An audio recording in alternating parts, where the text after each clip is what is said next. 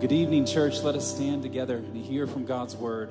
We'll begin with the words of Jesus from Matthew 11. He says, "Come to me, all who labor and are heavy laden, and I will give you rest.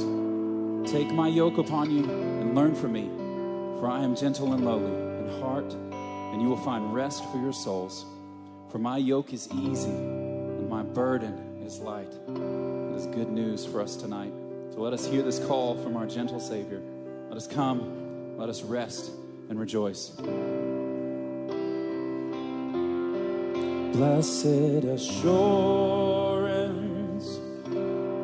Jesus is mine.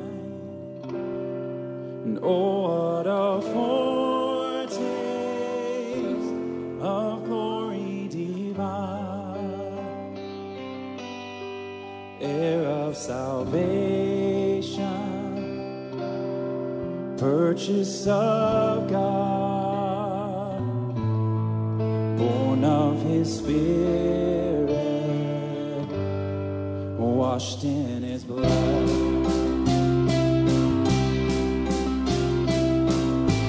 Blessed assurance, sing it out.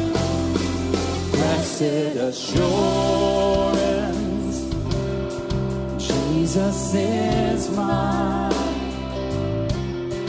Oh, what a foretaste of glory divine, heir of salvation,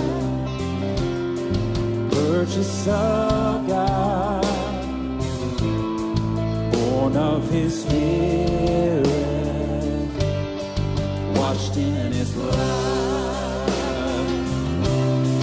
This is my story,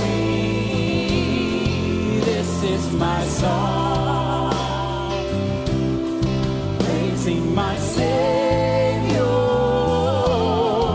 all the day long. This is my story, this is my song, praising my Savior all the day long.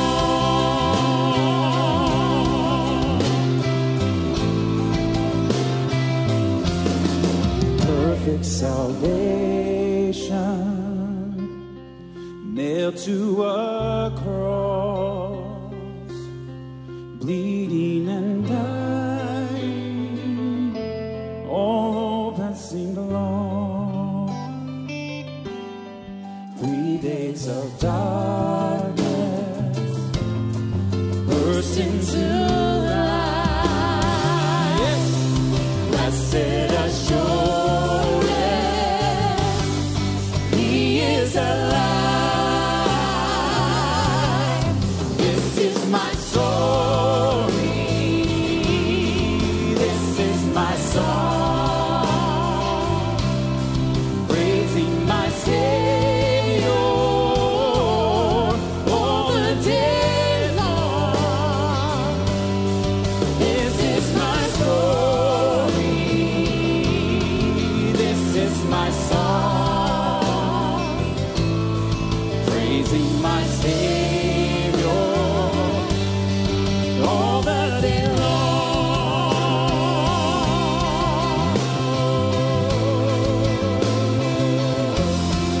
All the day long.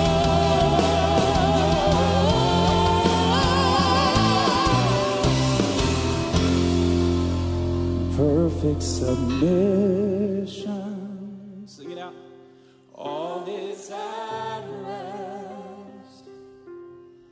I and my Savior am happy and blessed. You know it's true. Watching and waiting, looking above, filled with His goodness, lost in His love. If you believe that's true, say amen. You can be seated.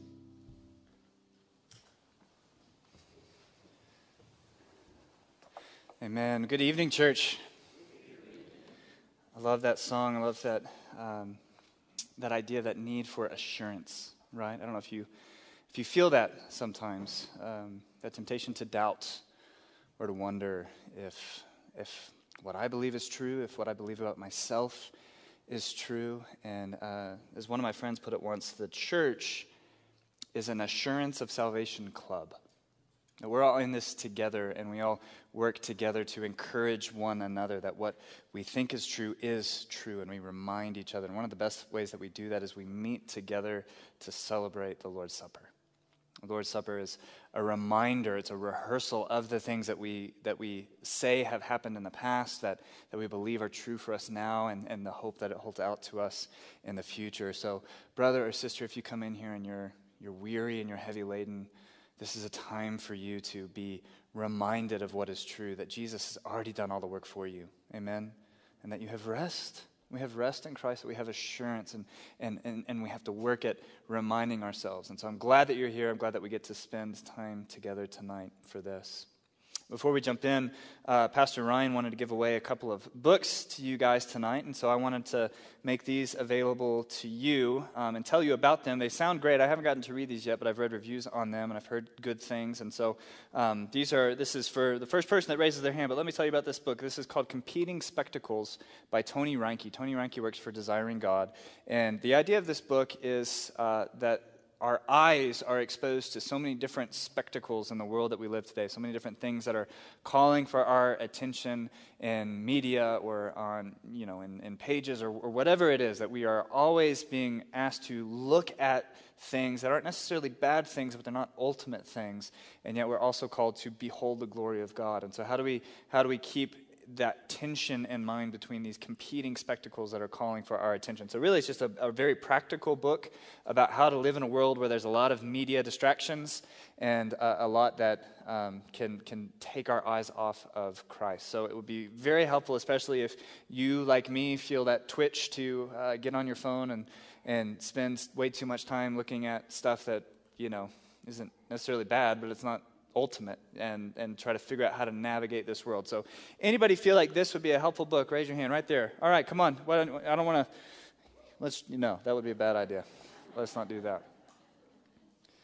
And if that's really good, share it with somebody else, okay? That's called Competing Spectacles by Tony Reinke. And then this one is in a similar vein. I'm really excited about this one. It's called The Wisdom Pyramid by Brett McCracken. And I don't know if you can see the picture that's on the front of this, but he's kind of riffing off of the idea of a food pyramid, which I guess it's the old food pyramid because they changed the food pyramid, right? But this is the old food pyramid that maybe you grew up with like I did, where it's actually got bread at the bottom, right? Isn't that's like you should eat the most bread? Not accurate. But it's kind of the idea that, there should be this main source and then these other things. And this is a pyramid not for the intake of food, but for the intake of wisdom. What should be the source of wisdom? Again, when we live in a world where there are just so many messages that are all bombarding us all the time, how do we kind of navigate? And so I'll even just go through this. He's got as the foundation of it, the Word of God. And then the next is the church, okay? Then the next is nature as a source of wisdom. So I'm excited to crack into that. That's cool, right?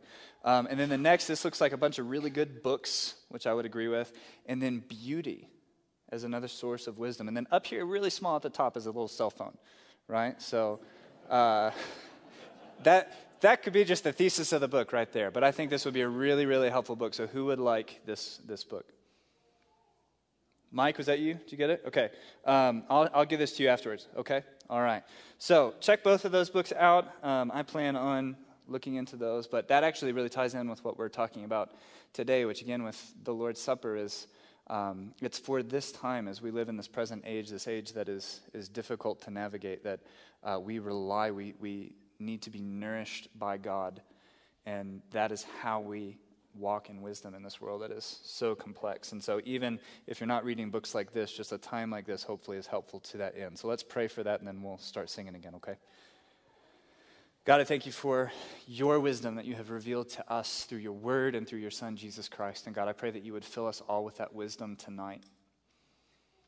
And Lord, the beginning of that wisdom is just a fear of you, a right fear that we stand before you as sinful people, and yet you are a gracious God. So we thank you for your Son, Jesus, who forgives us of our sins and allows us to worship you rightly, to know you, and to know how to be in this world that you have created. So God, I pray that you would use this time, be glorified, use the songs that we sing and the words that we hear preached to that end. We ask in Jesus' name, amen. Let us stand again. Part of what we do when we sing together is we instruct one another in the truths of God's word. So we'll use this question and answer style song to instruct our own hearts and instruct those around us that these things are true, that Christ is our only hope in life and death. What is our hope in life and death? Christ alone, Christ alone. What is our only confidence? That our souls to him belong, who holds our days within his hands. What comes apart from his command, and what will keep us to the end? The love of Christ in which we stand. It's true. Oh, sing hallelujah, our hope springs eternal. Oh, sing hallelujah, now and ever we confess Christ our hope in life and death. What truths can calm the troubled soul? God is good, God is good. Is his grace and goodness known in our great Redeemer's blood, who holds our faith when fears arise, who stands above the stormy trial, who sends the waves that bring us nigh unto the shore, the rock of Christ. Oh, sing, oh, sing hallelujah, our hope springs eternal. Oh, sing hallelujah, now and ever we confess Christ our hope in life and death. Unto the grave, unto the grave, what shall we sing? Christ he lives, yes, Christ he lives. And what reward will heaven bring? Everlasting life with him. There we will rise to meet the Lord, and sin and death will be destroyed, and we will feast in endless joy when Christ is ours forevermore. Sing hallelujah, our hope springs eternal. Oh, sing hallelujah, now and ever we confess Christ our hope in life and death. Lift your voice and sing. Oh, sing hallelujah, our hope springs eternal. Oh, sing hallelujah,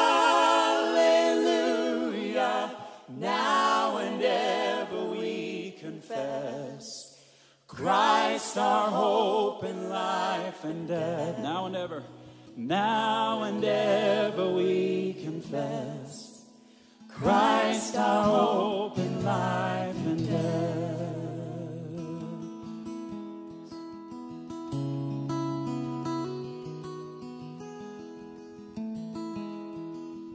Marvelous grace of our loving Lord, grace that exceeds our sin and our guilt.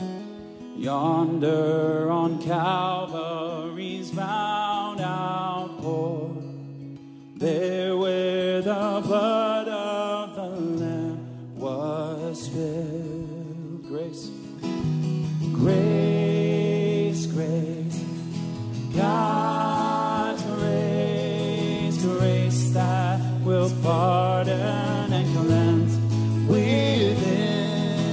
Grace, grace, God's grace, grace that is greater than all our sin.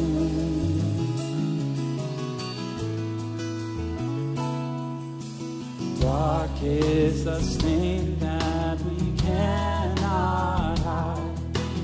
What can avail to wash it away? Look, look, there is flowing a crimson tide, brighter than snow you may be today.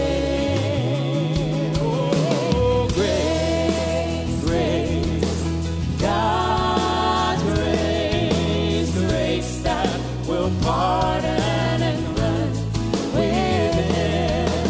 Grace, grace, God's grace, grace that is greater than all our sin.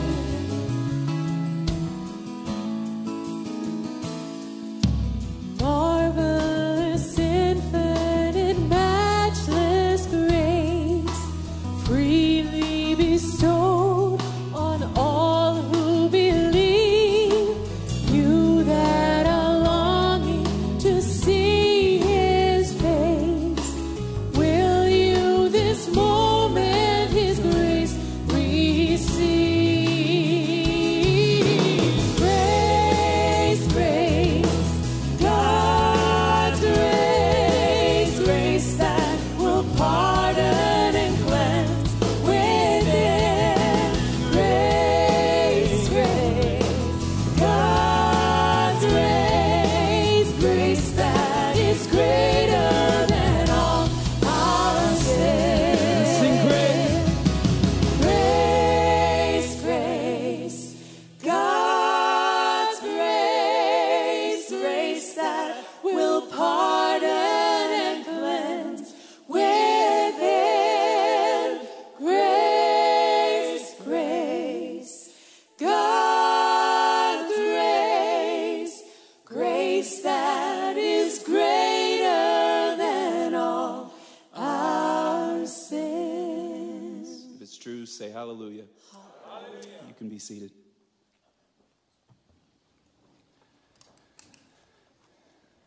So our passage tonight is from Titus chapter 2. So if you want to turn there in your Bible. Titus is in the New Testament. It's near the back of your Bible. And if I sound like I'm sniffling, I am. My allergies have been bad today. Anybody else having allergy problems?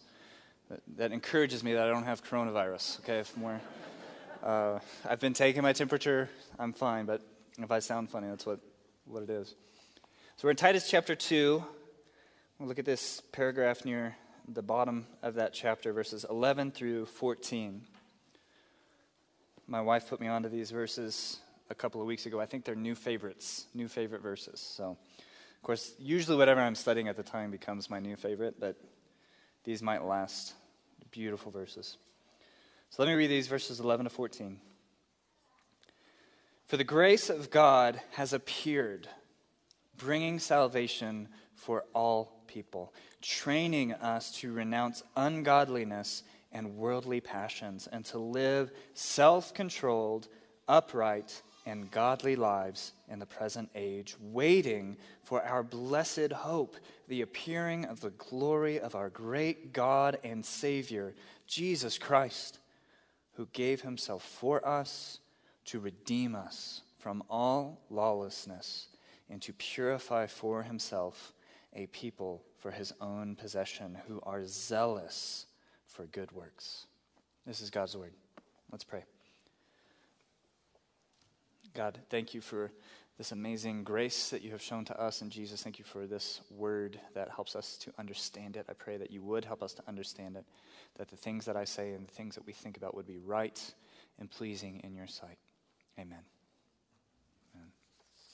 Can we talk about Lord of the Rings for a minute? Yeah? Okay. So for everything that is great about the Lord of the Rings, there's one thing that I hear people, especially on the internet, seem to take issue with, and that's the eagles. Okay, and if you don't know what I'm talking about, if you're not familiar with the Lord of the Rings, what are you doing with your life? But the eagles, the great eagles, are these characters that appear in the Tolkien stories just a few times, a handful of times, and they always show up at the moment when the heroes are in the worst possible situation and there's no way for them to save themselves. So when Gandalf is stuck on the top of the Tower of Isengard, the stronghold of the dark wizard Saruman, and there's no way for him to escape. Or when Sam and Frodo are in the cracks of Mount Doom and the fire is just exploding all around them at the last moment, the last possible second, these giant semi-divine eagles swoop in out of nowhere, and they grab the heroes and they snatch them away and they carry them off to safety. And a lot of people accuse Tolkien of lazy writing at those moments. He just writes the characters into a trap that he can't get them out of, and so just to kind of resolve this plot problem, he sends these eagles in to kind of make everything right again. But I don't think that's what is going on with the eagles. I think the author did intend to write these characters into a situation that they couldn't get themselves out of, but I think for Tolkien, who was himself a devout Christian, these eagles were a picture of what we might call an appearing. It's a word that is in our text twice, appearing. It's the Greek word from which we get the word epiphany. It can mean, in the original language, a bright light breaking through the darkness. It could also mean when a king or an emperor visited a city or another kingdom. But most of all, it came to mean in the time that the Bible was written, this idea of divine intervention, of help from God or from a God when things looked worse and you expected help the least. When things were at their worst possible moments, God would come in out of nowhere and rescue his people. It's an appearing, and I think that's what Tolkien had in mind with the eagles, that we all will find ourselves at some point in a situation where we need to be rescued, and we can't rescue ourselves, and we need help that comes from outside. And that's what this passage is about tonight, the appearing of God's grace, an epiphany of God's grace. So we've got 4 verses here, and we'll do it in 4 points with 4 G words. So grace, godliness, glory, and gospel. Those are our 4 points tonight. Grace, godliness, glory, gospel. 1 for each verse. So we'll get into this first point, grace. Look at verse 11. 4. Okay, stop right there. 4. That means that everything that came before it depends on what is happening right here. So it's really important to see that this context that this point is coming into, this letter to Titus, if you haven't read it in a while, is a letter from the Apostle Paul to one of his closest companions. Sometime after the events recorded in the book of Acts, after Paul gets out of prison in Rome, he goes with this man Titus on another missionary journey to a large island in Greece called Crete.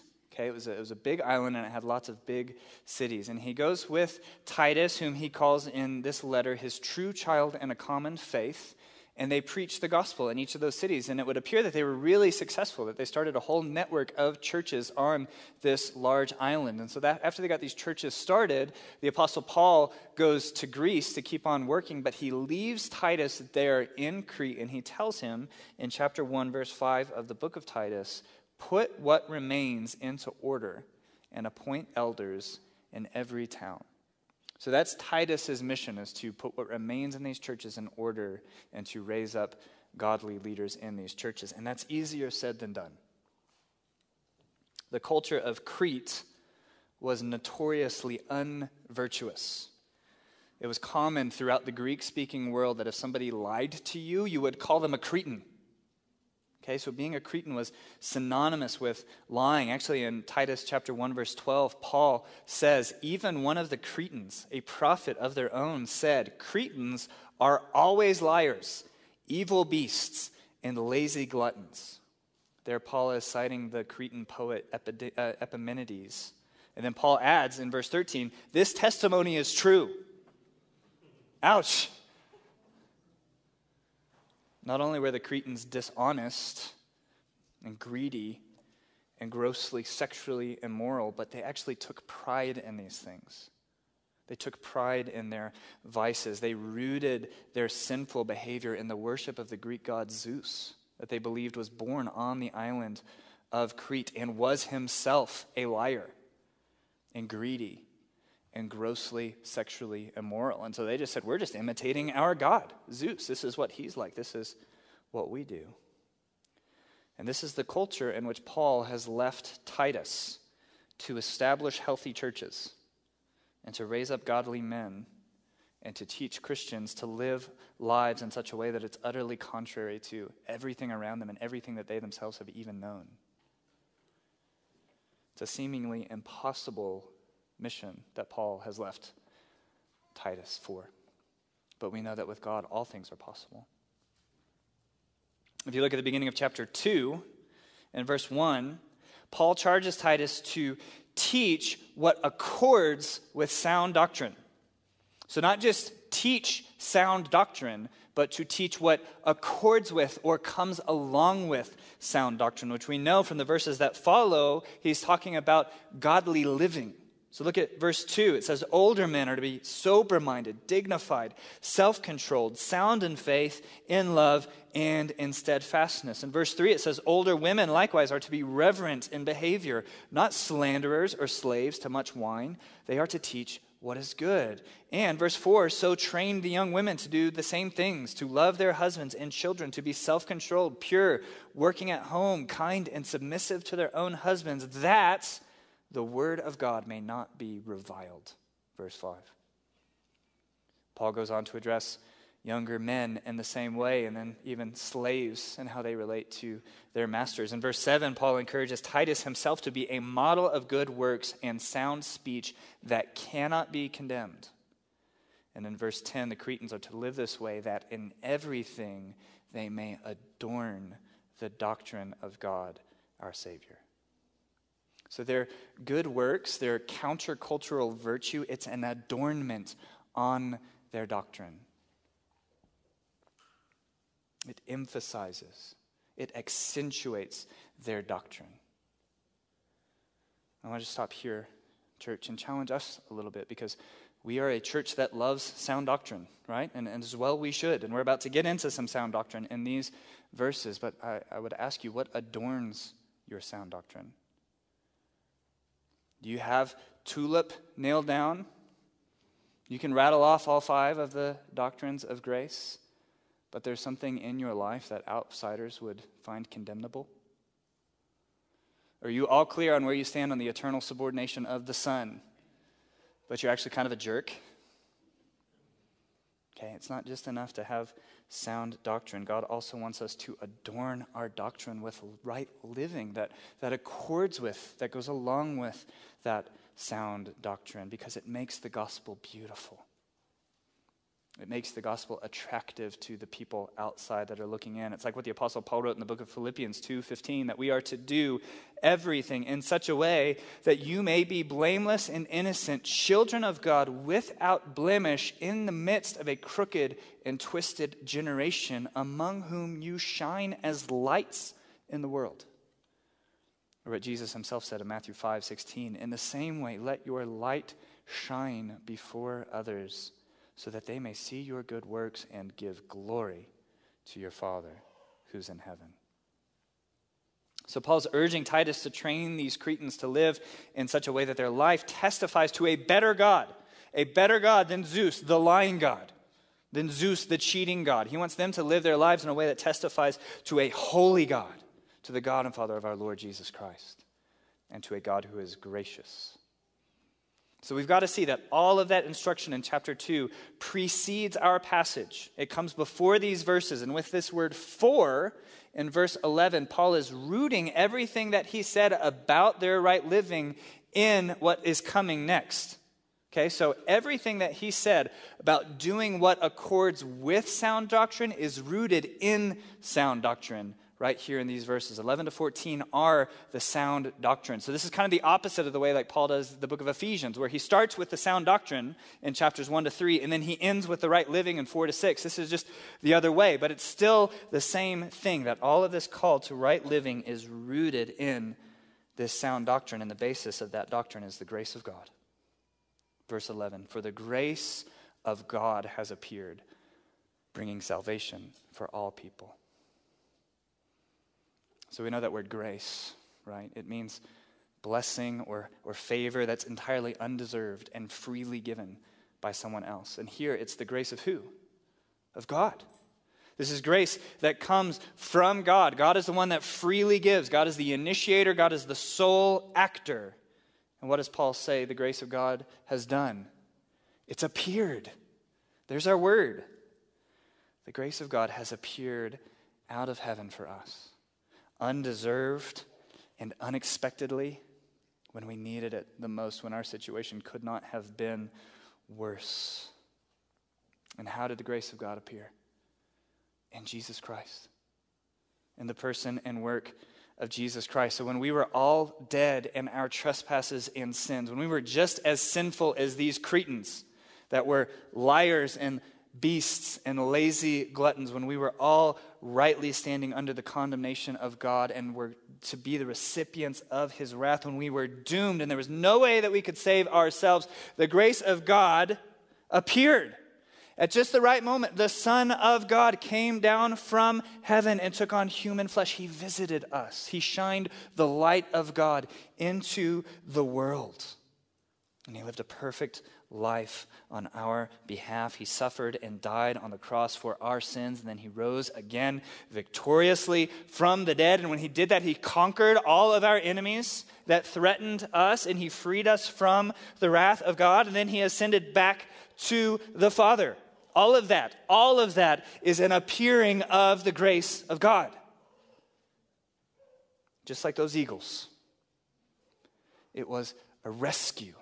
That's why Paul roots it in that word salvation. You see that in verse 11. He says, the grace of God has appeared, bringing salvation, bringing rescue for all people.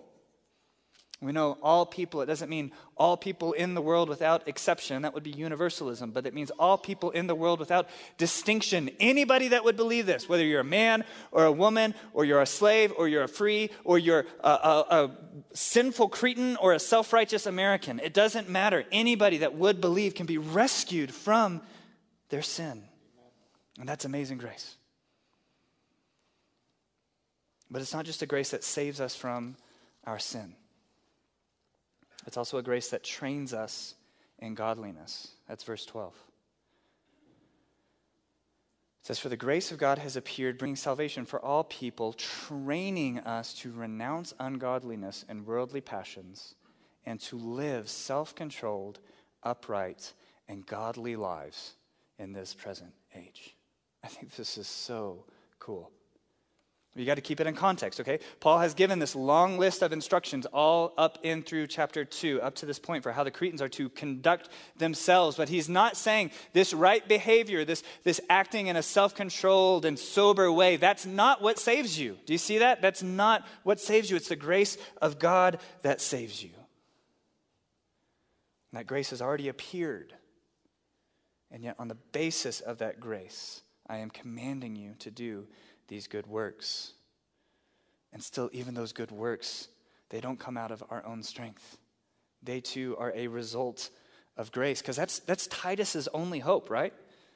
Imagine what he's thinking when Paul helps him plant these churches. He's like, all right, see ya. Make these guys live godly lives. These guys? You know what they were doing just a few months ago? The kind of lives that they were living. How in the world am I supposed to find elder qualified men out of a group of people like this? God's grace.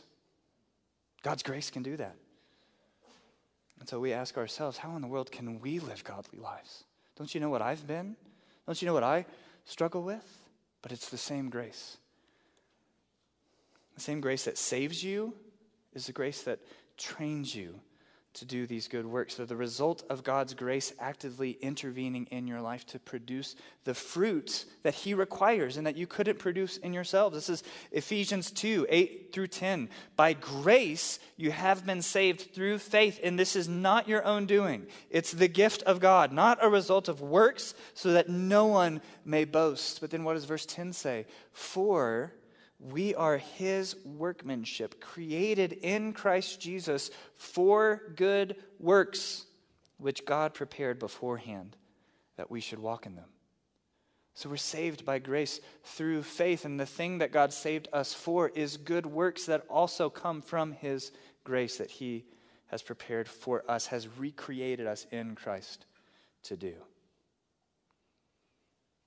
But we shouldn't take all of that to mean that even these good works are the result of grace, that they just appear magically out of us. Like we don't play some part in that. I think that would be to misunderstand what Paul is saying here. I think that's why the Apostle Paul in our verse uses the word train. It trains us.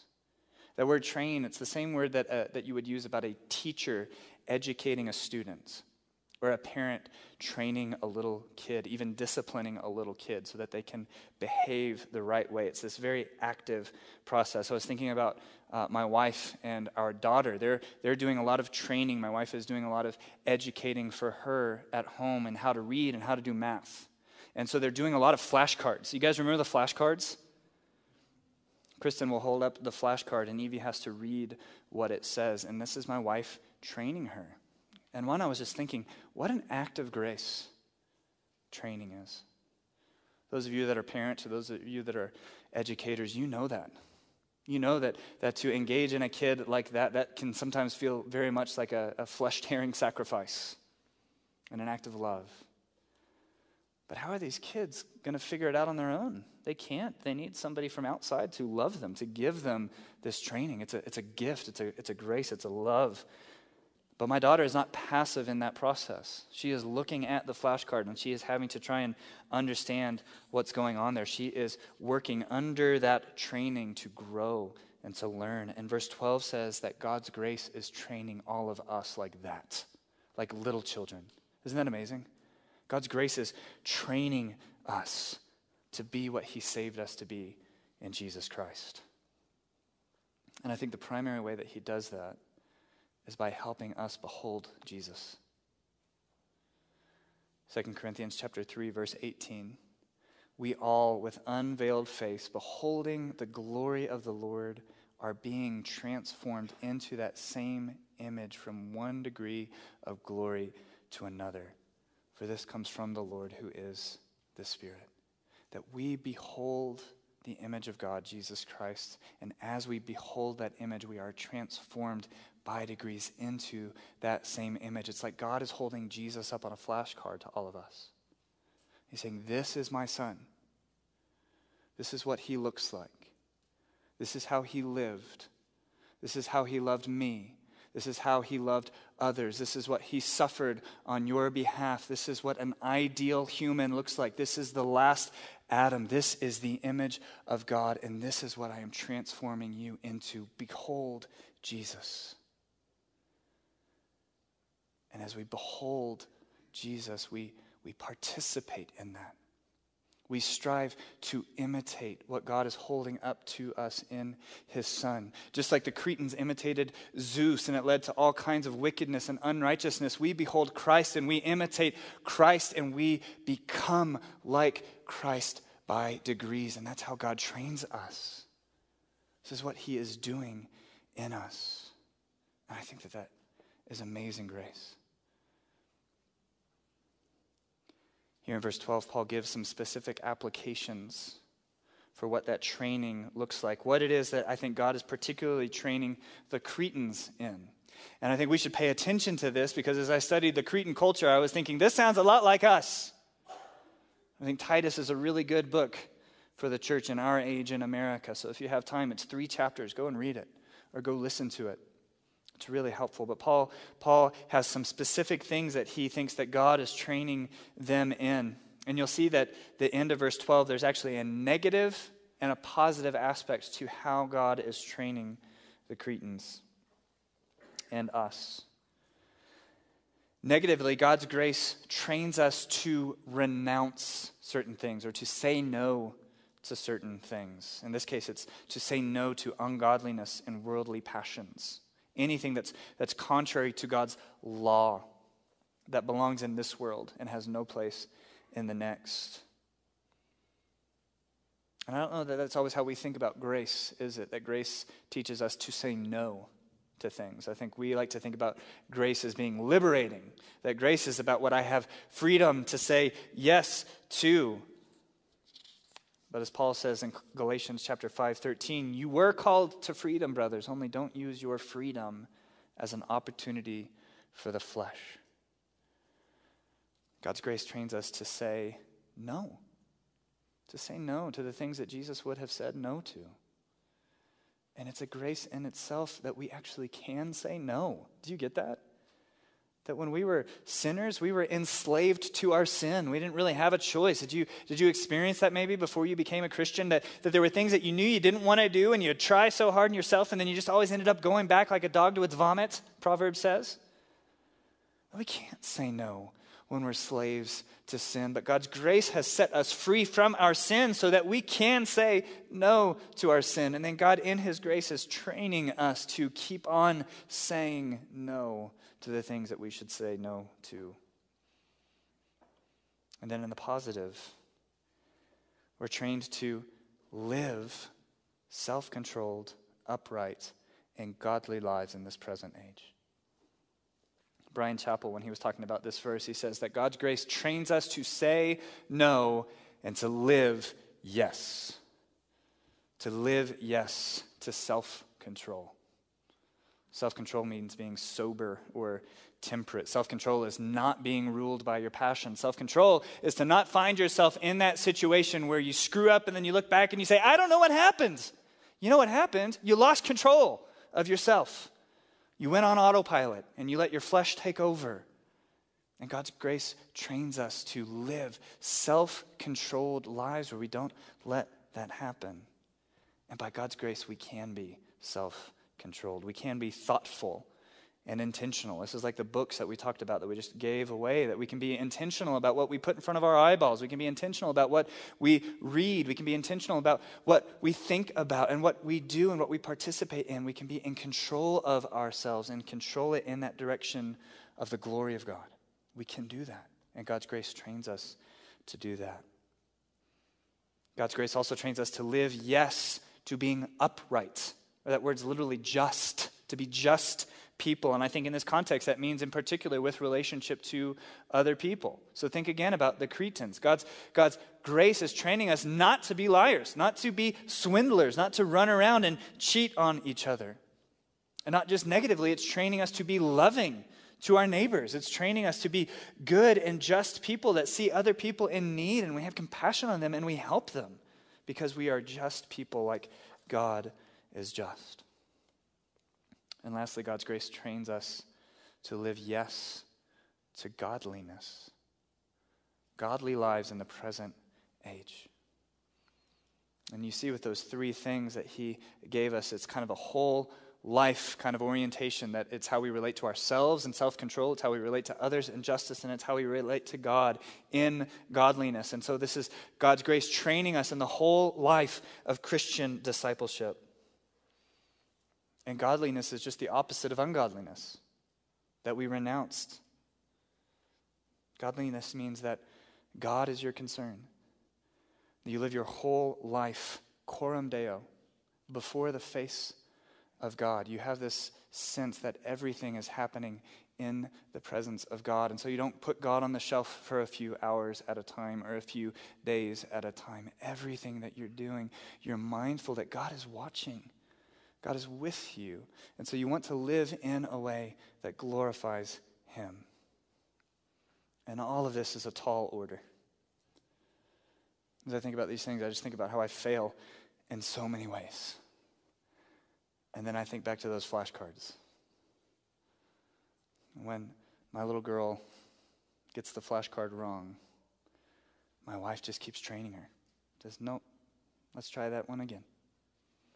I want to conform you into the image of my Son, and I'm not going anywhere.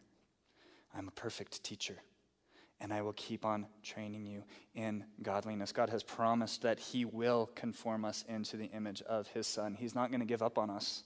He's going to keep on working on us, and he's going to keep on disciplining us if he has to, but he loves us so much that he's not going to let us go away. He has predestined us and called us and justified us so that we would be glorified.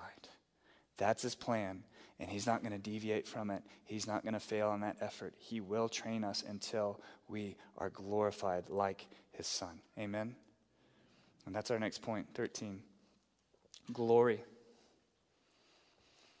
We're trained in godliness in this present age. Verse 13 says, waiting for our blessed hope, the appearing of the glory of our great God and Savior, Jesus Christ. So verse 11 is about something that's happened in the past. God's grace has appeared in Jesus Christ, and that has effects that lead into the present. Verse 12 is about the present age, that we are being trained in godliness in this present age. And then verse 13 shifts to look at the future, what Paul calls our blessed hope. And what is our blessed hope? It's another appearing. See that? It's the same word. It's another appearing. The appearing of the glory of our God and Savior, Jesus Christ. And don't miss what that verse is saying. This is a really important verse because this is Paul saying Jesus is God. This is the plainest reading of that passage. Jesus Christ is our God and Savior, is how he is saying that. And just like Jesus appeared to us in the past, coming down out of heaven to save us from our sins, he's going to appear again. So while we wait in this present evil age and we struggle and we suffer, we even work under God's discipline and we cry out, how long, O Lord? We look forward and we wait for that day when Jesus does appear again in glory, when he comes again out of heaven, this time with thousands and thousands of his mighty ones lighting up the sky like a bolt of lightning with a loud trumpet blast. And all of us who have trusted in him, both the living and the dead, we will be gathered with him and we will see his glory and we will be glorified with him. We will be transformed, given new resurrection bodies, and we will live and reign with him in this glorious kingdom forever and ever and ever. And in that day, we won't struggle with ungodliness and worldly passions. And that day, we won't have to say no to anything anymore because all there will be is glory. Do you get that? We will be finally conformed to that image. That's our blessed hope, and it is a blessed hope, amen? And this is what we wait for. We wait for it. We say it's our hope, not like, I hope that happens. No, we say, this is my hope. It will happen. And I just got to wait for it.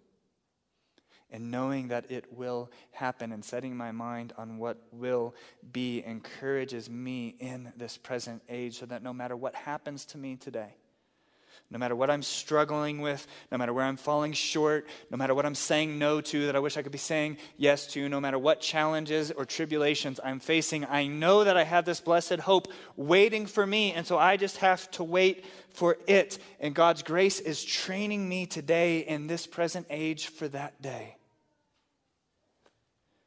He's preparing us now for the glory that will appear when Christ returns, even in the moments where we're suffering the most, even in the moments where it's the hardest in this present age. That is God training us for that day. 2 Corinthians 4:17. This light momentary affliction that you are undergoing in the present age is preparing us for an eternal weight of glory beyond all comparison, as we look not to the things that are seen, but to the things that are unseen. For the things that are seen are transient, but the things that are unseen are eternal. And so that's what we look forward to. We look forward to that glory that's yet to appear. And guys, as we look forward to that glory and as we behold the glory of Christ now and that hope, it actually makes us glorious right now. That training that God does, it makes our doctrine adorned with the glory of God's righteousness. And so we're shining that glory in this present age so that other people through us and through our good works would see the light of the Father, and they too would share in this blessed hope with us. They too would believe in Jesus Christ as our God and our Savior. And that's who all of this is about. All of this from beginning, middle, and end is all about Jesus Christ. And that's where it goes in verse 14. To this idea of the gospel. It says Jesus Christ, verse 14, is the one who gave himself for us to redeem us from all lawlessness and to purify for himself a people for his own possession who are zealous for good works. Pastor Ryan likes to call verses like these a gospel nugget. It's like one verse that captures the whole gospel in it, so that if you were with somebody else and you were trying to share the gospel with them, you could go to one of these gospel nugget passages and just say, look, this is everything that you need to know about what God has done for us in Jesus Christ. Verse 14 is a gospel nugget. Because look at what it says. Jesus, what? Gave himself. That is, gave his body, gave his life for what? For us. That is capturing substitution in just a few words, that Jesus was the one-for-one substitute. He offered himself once and for all to die the death that we deserve to die. And why? In order to redeem us from all lawlessness, to pay the ransom price, to pay the penalty that we deserved for our disobedience. But there's more, isn't there? It's not just that Christ died to pay the price and win redemption for us, but what else does he do? He purifies us. This is what John Calvin called double grace. It's not just that he justifies us, but he sanctifies us. It's not just that he gets us up to neutral with God, but he takes us the whole way. He imputes his righteousness to us so that we stand before God just like Jesus would, in complete righteousness. It's like what we sing in the song Rock of Ages. Be of sin the double cure. Save from wrath and what? Make me pure. God's grace does that. Jesus Christ does that. He gave himself to do that. Jesus gave himself to redeem us and to purify us so that at the end of verse 14, we would be a people for his own possession, zealous for what? Good works. It all comes around. There's a lot of Old Testament language in what he's saying here. This idea of like when God rescued, redeemed Israel out of Egypt, he says, you are my treasured possession, Israel. You're my prize, you're my crown jewel. And he saved them to be a people that were righteous, a people that did good works, that had good laws. And as they lived out these good laws and these good works, the other nations around would see Israel and they say, what kind of God do these guys have? What kind of God would produce such a just people? That was what Israel was supposed to be, and we know that they failed to fulfill that purpose. In fact, we know that the covenant that God made with them when they came out of Egypt really only showed to serve how unable we are to keep God's law in ourselves, and to make us long for a new covenant, for a better covenant, for a better rescue that comes from outside of ourselves. And that's what we get in Christ's appearing. I think verse 14 is an amazing expression of the new covenant hope. That not only are we a people that are asked to do good works, but God has worked in our hearts, replaced our hearts of stone with a heart of flesh that actually desires to do good works, that is zealous, eager to do good works, the same good works that he has been commending them to do in the first place. That's what God's training us for. training us in our very inward being, not just external conformity to his commandments, but an inward desire to be like Christ as we behold Christ. To be a people that are eager to say no and to live yes to all that he commands. So the grace of God has already appeared in the past. And we stand in the present under that grace, being trained by that same grace as we look forward to the glory that will be revealed to us when Christ returns. And that's what this meal represents to us. When we take the Lord's Supper, Jesus says that we do it in remembrance. We remember what Jesus has done, giving himself for us on the cross in our place. And as we take it, we remember that we're one people together. We're one people that he has redeemed and made his possession, who are all together zealous for good works. And as we take this meal right now, we express this trust that we have in what God has already done, that we are forgiven of our sins, and we express that just like this food nourishes our body physically, God himself provides everything that we need to live godly lives in this present age. This meal is a reminder that God is the one who sustains us from beginning to end in our lives of godliness as we wait. And when we take this meal, the Apostle Paul says that we proclaim Christ's death until he comes. So we eat this meal in hope of the future, looking forward to that blessed hope. So before we take this meal, I'll just ask everyone in this room, is this your hope? Is this what you live in eager expectation of, that Jesus has done it all for you? And if it's not, if you haven't confessed your lawlessness to God, if you haven't believed in Jesus as your God and Savior, if you're not a Christian, then man, I'm so glad that you're here. Thank you for being here tonight, okay? I'm glad that you get to hear this and listen to this. This is the heart of what we believe. This is the good news of Christianity.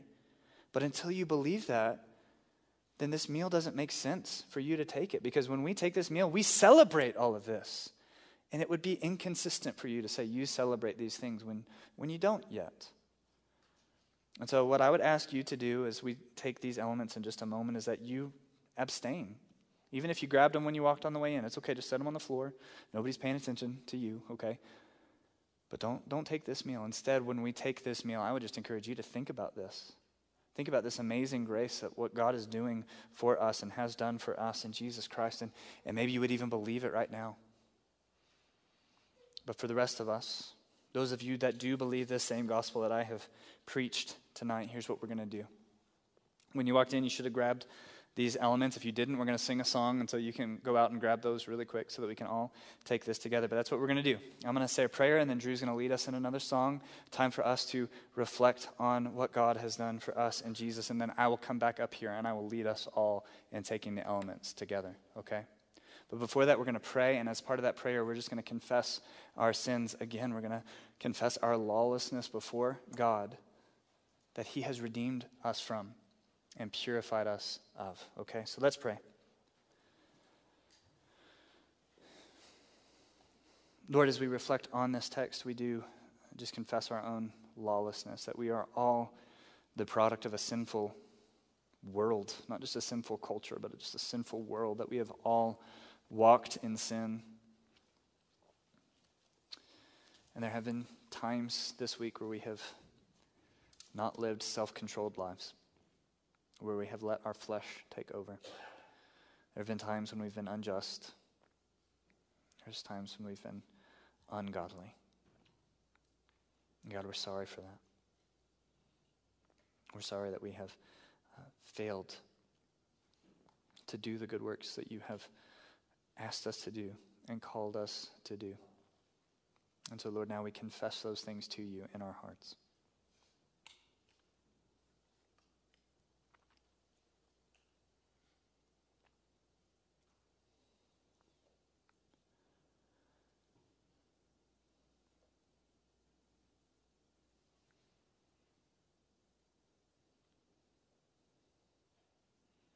And God, because of our sin, we We also confess that we are fully deserving of your judgment and wrath. And yet you have rescued us. You have appeared to us to save us when we couldn't save ourselves. And so we thank you for Jesus, who has saved us, who offered himself for us so that we could be redeemed, that we could be made pure. And God, we thank you for the grace that even now is patient with us, is kind towards us, that even when we fall so short of your glory, you keep on conforming us into the image of your Son. You keep on helping us to behold your glory and making us look more like your Son. And so we thank you for that grace. And we ask that you would sustain us in it until that day that you come again. And we are free forever from all of the things in this world that would keep us from being what you made us to be in Christ. In his name we pray. Amen. Let us stand to respond and sing in this grace. Rock of ages, glad for me, let me hide myself in thee. Let the water and the blood from thy wounded side which flow be of sin a double cure, save from wrath and make me pure.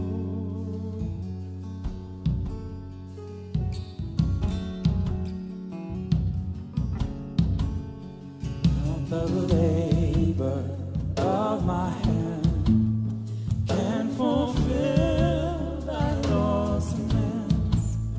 Could my zeal no respite know? Could my tears forever flow? All for sin could not atone. Thou must save and thou alone.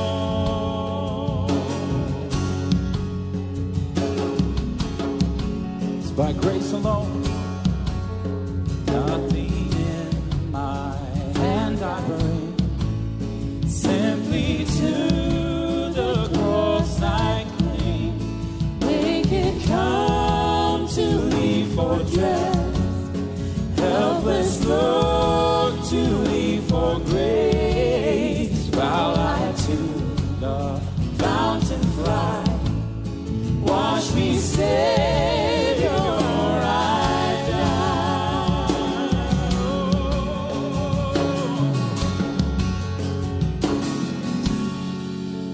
While I draw this fleeting breath, when my eyes shall close in death, when I soar to worlds unknown and see thee on thy judgment throne, Rock of ages, left for me, let me hide myself in thee.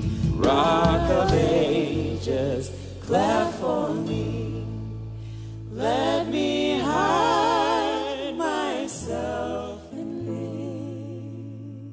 May it be so. You can be seated.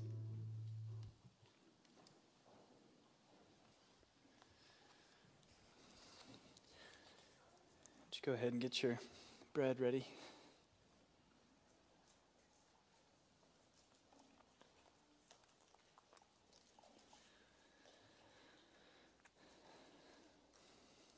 On the night that he was betrayed, the night before he gave his body for us on the cross, Jesus was with his disciples and he took bread.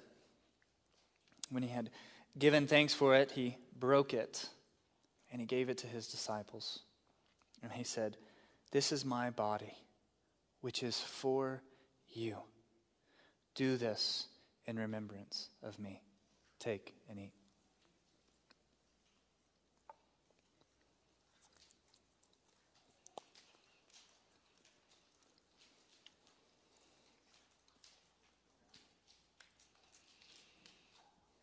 In the same way, also, he took the cup after supper, saying, "This cup is the new covenant in my blood. Do this as often as you drink it in remembrance of me, for as often as you eat this bread and drink this cup, you proclaim the Lord's death until he comes." Take and drink. God, we thank you for this amazing double grace. Thank you for the body of Jesus kept blameless in perfect obedience to your law and given for us in our place to save us from wrath. Thank you for the blood of Christ that washes us as white as snow, that makes us pure. God, we thank you for the new covenant. We thank you for new hearts by your Holy Spirit that make us zealous for good works. Please help us to walk in those good works as we are sustained by your grace until that day that you come again in glory. Amen. Let's stand and rejoice in this grace, this amazing grace. Amazing grace, how sweet the sound that saved a wretch like me. I once was lost, but now I am found. Was blind, but now I see. 'Twas grace, 'twas grace that taught my heart to fear, and grace my fears believe. How precious did that grace appear the hour I first believed.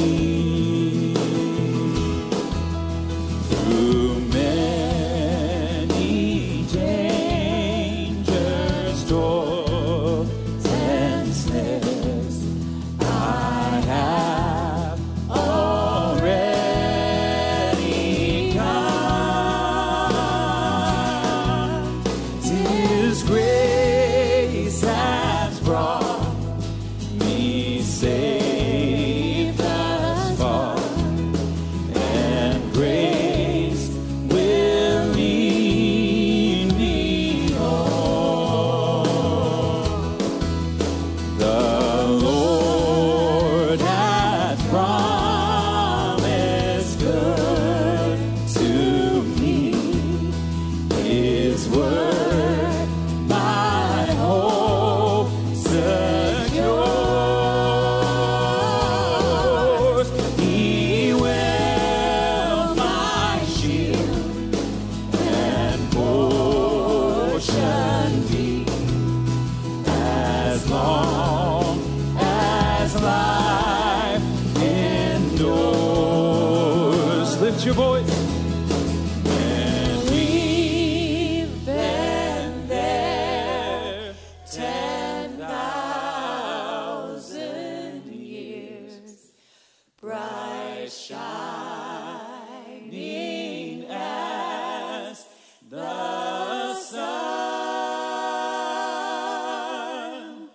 We've no less days to sing God's praise than when we first begun.